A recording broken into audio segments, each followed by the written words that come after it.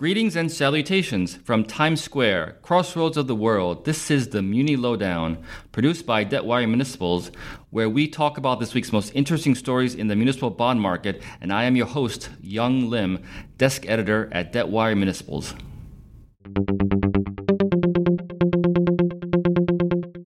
Hello again, and it is Tuesday, November 12th, 2019. Welcome, everybody. And we've got two of our reporters on the line today, and we've got Caitlin Devitt in Chicago. She'll talk about her story on the failed renewable energy project in Glendale, Arizona, and the spreads of the state of Illinois saw in the secondary market on its general obligation bond sale. And we have Miami-based reporter Simone Baribeau, who will give us the latest on what is going on in the Puerto Rico court cases. So let's start off with Caitlin. Caitlin, how are you doing today? I'm pretty good. How are you in New York, Young? We're okay. A little cool out here, but I heard that you've got some bad weather out in Chicago.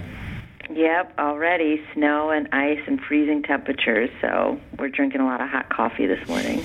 I don't know if you saw on the news about the airline that landed at O'Hare and it skidded off the runway. It was on the news. Yeah, I saw that. Wow, amazing. Okay, so let's start with your first story today. We've got basically a failed renewable energy project outside of Phoenix, Arizona, which is, I believe, in Glendale, which I believe has hosted 2 Super Bowls, by the way.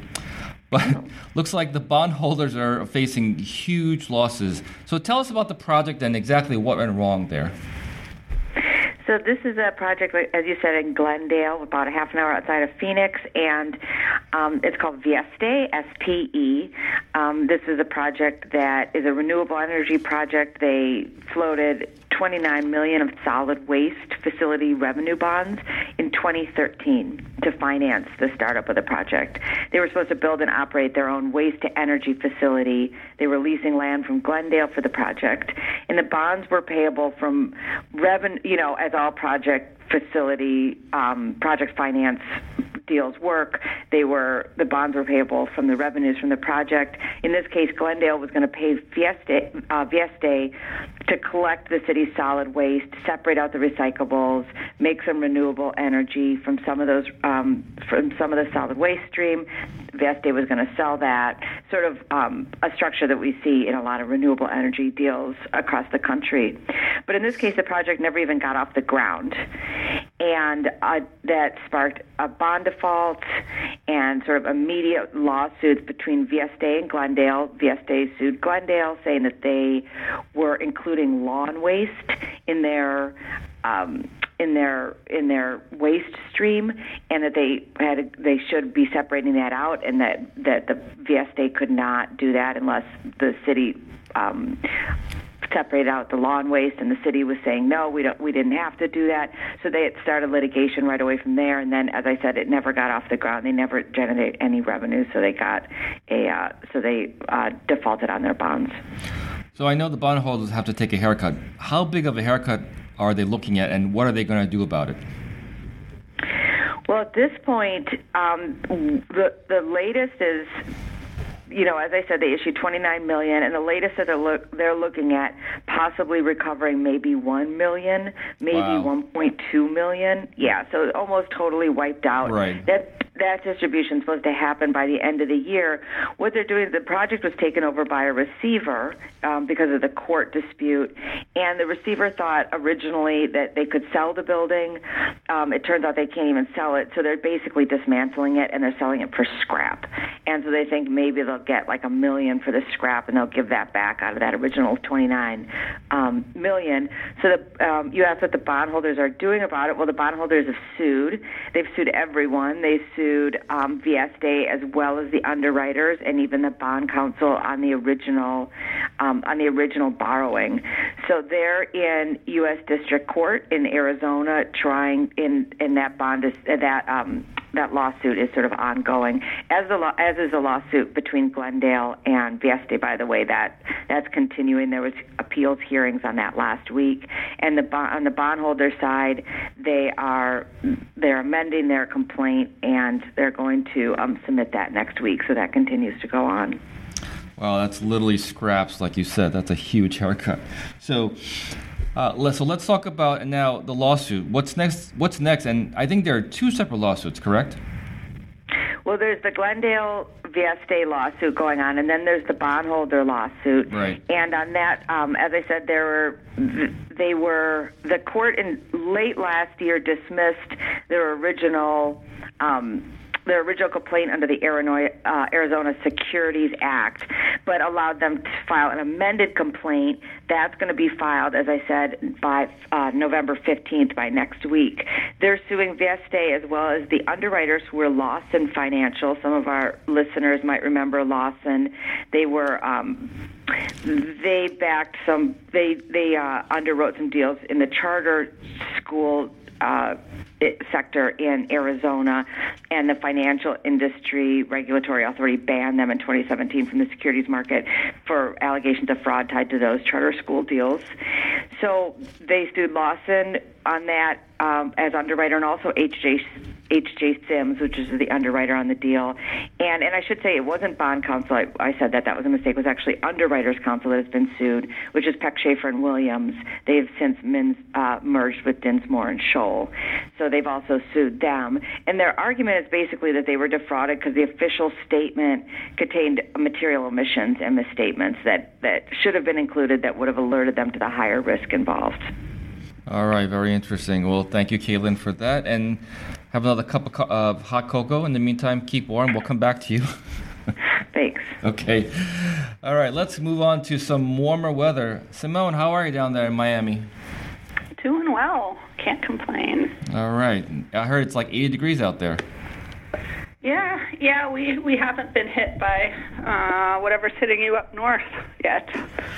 All right, well, hopefully you'll never do. But anyway. All right, so let's talk. Aren't falling out of the trees. So let's talk about your stories. I know you cover the court cases in Puerto Rico. So tell us about the major developments that's been going on, and especially in Puerto Rico's restructuring last week. Right. Well, the docket was relatively quiet, but what became clear is that really nothing is settled. And you saw that first and foremost with a couple of appeals on the COFINA restructuring. COFINA is the Spanish acronym for the Puerto Rico Sales Tax Financing Authority. So that restructuring was done almost a year ago, and it's been consummated. It's done and dusted, or appears done and dusted. But the Financial Oversight and Management Board was unsuccessful in arguing that it was too late to bring an appeal, at least at this early stage. So last week, 2 different groups filed their opening salvos in a couple of appeals to the restructuring. In one case, individual bondholders are arguing that without a court order, each and every bondholder needs to agree to release the lien on sales tax funds before the lien can be released. So cuts to those payments and a release of the lien on some of those funds were negotiated between a group of major bondholders and Unsecured Creditors Committee, which represented Puerto Rico, and that was voted on, and the vast majority voted for it. But obviously, each and every individual bondholder didn't vote for it. And the other case basically says that it was unconstitutional to have the legislature, this is the Commonwealth legislature, approve the restructuring because it didn't allow a local lawmaker to speak against the restructuring, as was his right. They did it very quickly. He asked to speak. He was told no, according to this. And so because of that, they're saying this was never legally approved by the legislature. So let me ask you a question. Can the COFINA restructuring be undone if they win? So that's a multi-billion-dollar question, and it's a really good one, and I don't have an answer to it. The bondholders argue, and there's some case law to back this up, that as long as they have any shot at getting any additional money, it doesn't have to be the full amount that they would have gotten had the restructuring been done properly, if it's found to have been done improperly to begin with, that they can bring the case. So it's unclear exactly how much money is at stake if they win. I see. So, Simone, you mentioned that nothing was settled. Are there any other examples of this? So this isn't directly the courts, but there were a few earnings calls last week of insurers who insure municipal bond debt in Puerto Rico. And I listened to Assured's, and my colleague Patrick Ferguson listened to Ambax. And Assured's was all smiles and roses and things may get better with the new governor. And AMBAC's CEO focused on the General Obligation Plan Support Agreement and his frustrations with it. Now, Assured doesn't like that agreement either. It gives general obligation bondholders between 23 and 73 cents on the dollar, depending on which issuance they have and whether the oversight board has challenged it. No one's happy with that except for people who bought at relatively low prices. But with the new governor and with recent court rulings, Assured's CEO is more hopeful that these negotiations would move in a positive direction. I would also argue, though, that Assured has been doing fairly well in the negotiations in general. It has the option to insure some of the new PREPA, that's the Puerto Rico Electric Power Authority debt, for instance. And AMBAC has different issues that it's facing, like getting federal excise tax reimbursements for its debt. So it makes sense that the insurers would have different feelings toward the island's government. Right. You mentioned AMBAC and Assured. It seemed like night and day in terms of what's going on, because obviously with Assured, they had a strong third quarter, which they talked about in the investor call. But let's talk about Assured and their CEO, Dominic Federico. What court ruling did he discuss on the earnings call? So it wasn't a court ruling per se. He talked about the Supreme Court's refusal last month to take up a case in which the First Circuit ruled that a mistranslation of the employee's retirement system's name in a key document resulted in bondholders not having a claim to employer contributions. So that was a win for bondholders, obviously. The fact that there was a mistranslation now doesn't make any difference at all. But in the end, it's kind of a minor ruling in the sense that there are a ton of other challenges to bondholders' liens on those contributions, and bondholders have to win all of them to get any significant amount of money. And even this week, the Oversight Board fought counterclaims on the ERS employees' retirement system bonds in a couple of different cases. One was a set of avoidance actions where the system is trying to get money back that they paid out on the bonds over the past few years. And the other is a case in which the system argued that the security interest never attached to employer contributions. And they're making a few different arguments. But one is basically that this was high-yield debt. Investors took on risk. That's why they got high yield. And the risk that they took on was they might not get paid back because the liens were on funds that could be cut, or the liens maybe never attached to begin with, and so they shouldn't get paid. The other one is known as the doctrine of unclean hands, which basically means that bondholders acted unethically, so they shouldn't get paid. They don't go into the theory on this in the court documents this past week, but it's likely to be that the legislature never allowed the employees' retirement system to issue debt, and bondholders should have known that. So when they bought the debt, they bought debt that was illegally issued, and that was on them. Well, thank you very much, Simone, and thank you for your work. I'm thinking maybe swapping you and Caitlin. Maybe Caitlin can come down to warm up, and you can go up north to cool down. I don't know, but anyway. It's all about choices. Okay. Thanks, Simone.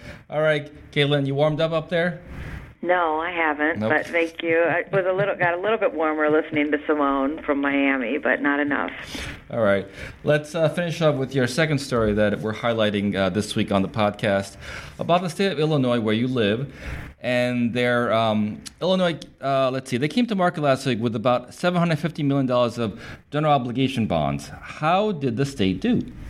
Well, the state did for Illinois, which is the lowest rated state in the union and has the widest spreads. They did pretty well for them.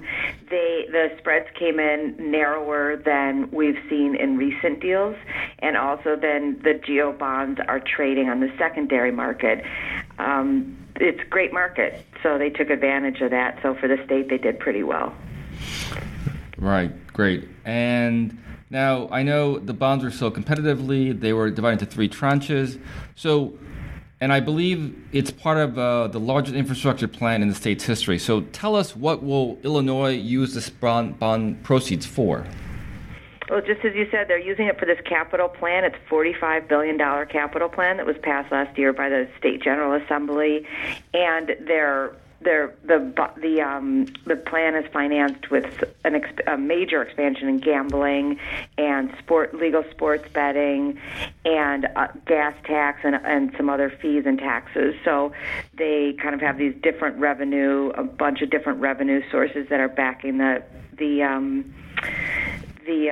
capital plan, which is, as I said, the biggest. It's going to finance, just kind of the typical, what they call vertical, not the new thing, vertical and horizontal infrastructure, so roads and bridges, and then also buildings and other capital projects all across the state. So it sounds like state lawmakers are in kind of a special session this week. What's on their agenda? They are back for a veto session, which they have. It's very short. They came back a few days, a couple weeks ago. Now they're in for this week. And it's typical time when they pick up veto bills, although this time they don't have any vetoes that they're taking up. Vetoes meaning bills that the governor has vetoed that then they can take up and override if they want. They're not doing any of that, but they are doing some separate already filed legislation that they're allowed to take up. This is traditionally a time also in Illinois where some big ticket items get passed, tax increases. This week, I think for our listeners, the most interesting thing is the possibility of passing pension consolidation.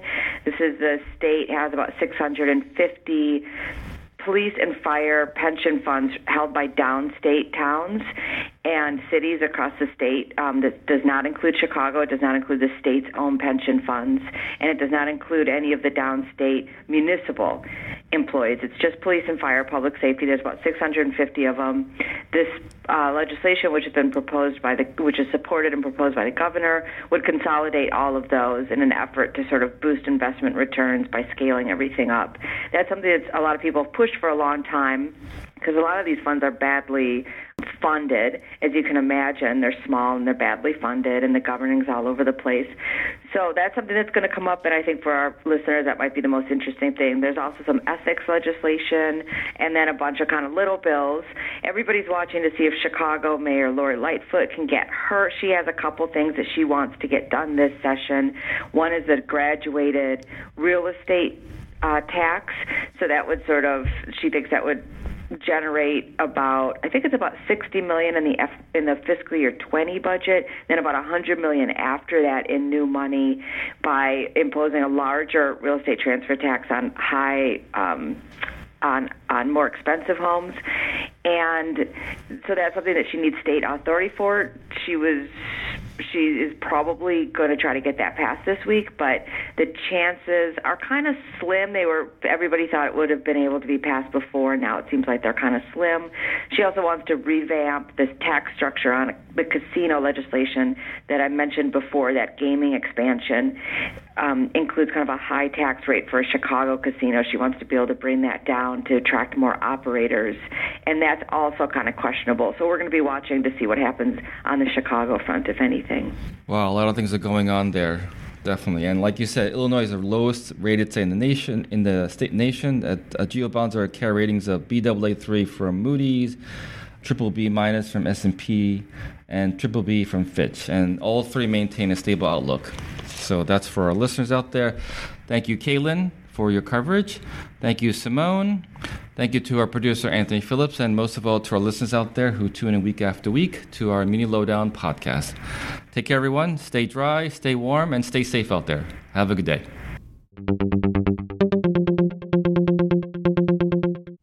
Thanks for listening to the Muni Lowdown with me, your host, Young Lim. If you want to know more, subscribe to debtwire.com and follow us on social media. Please leave comments, rate, like, and share. Join us next week when we talk about the latest in the municipal bond market.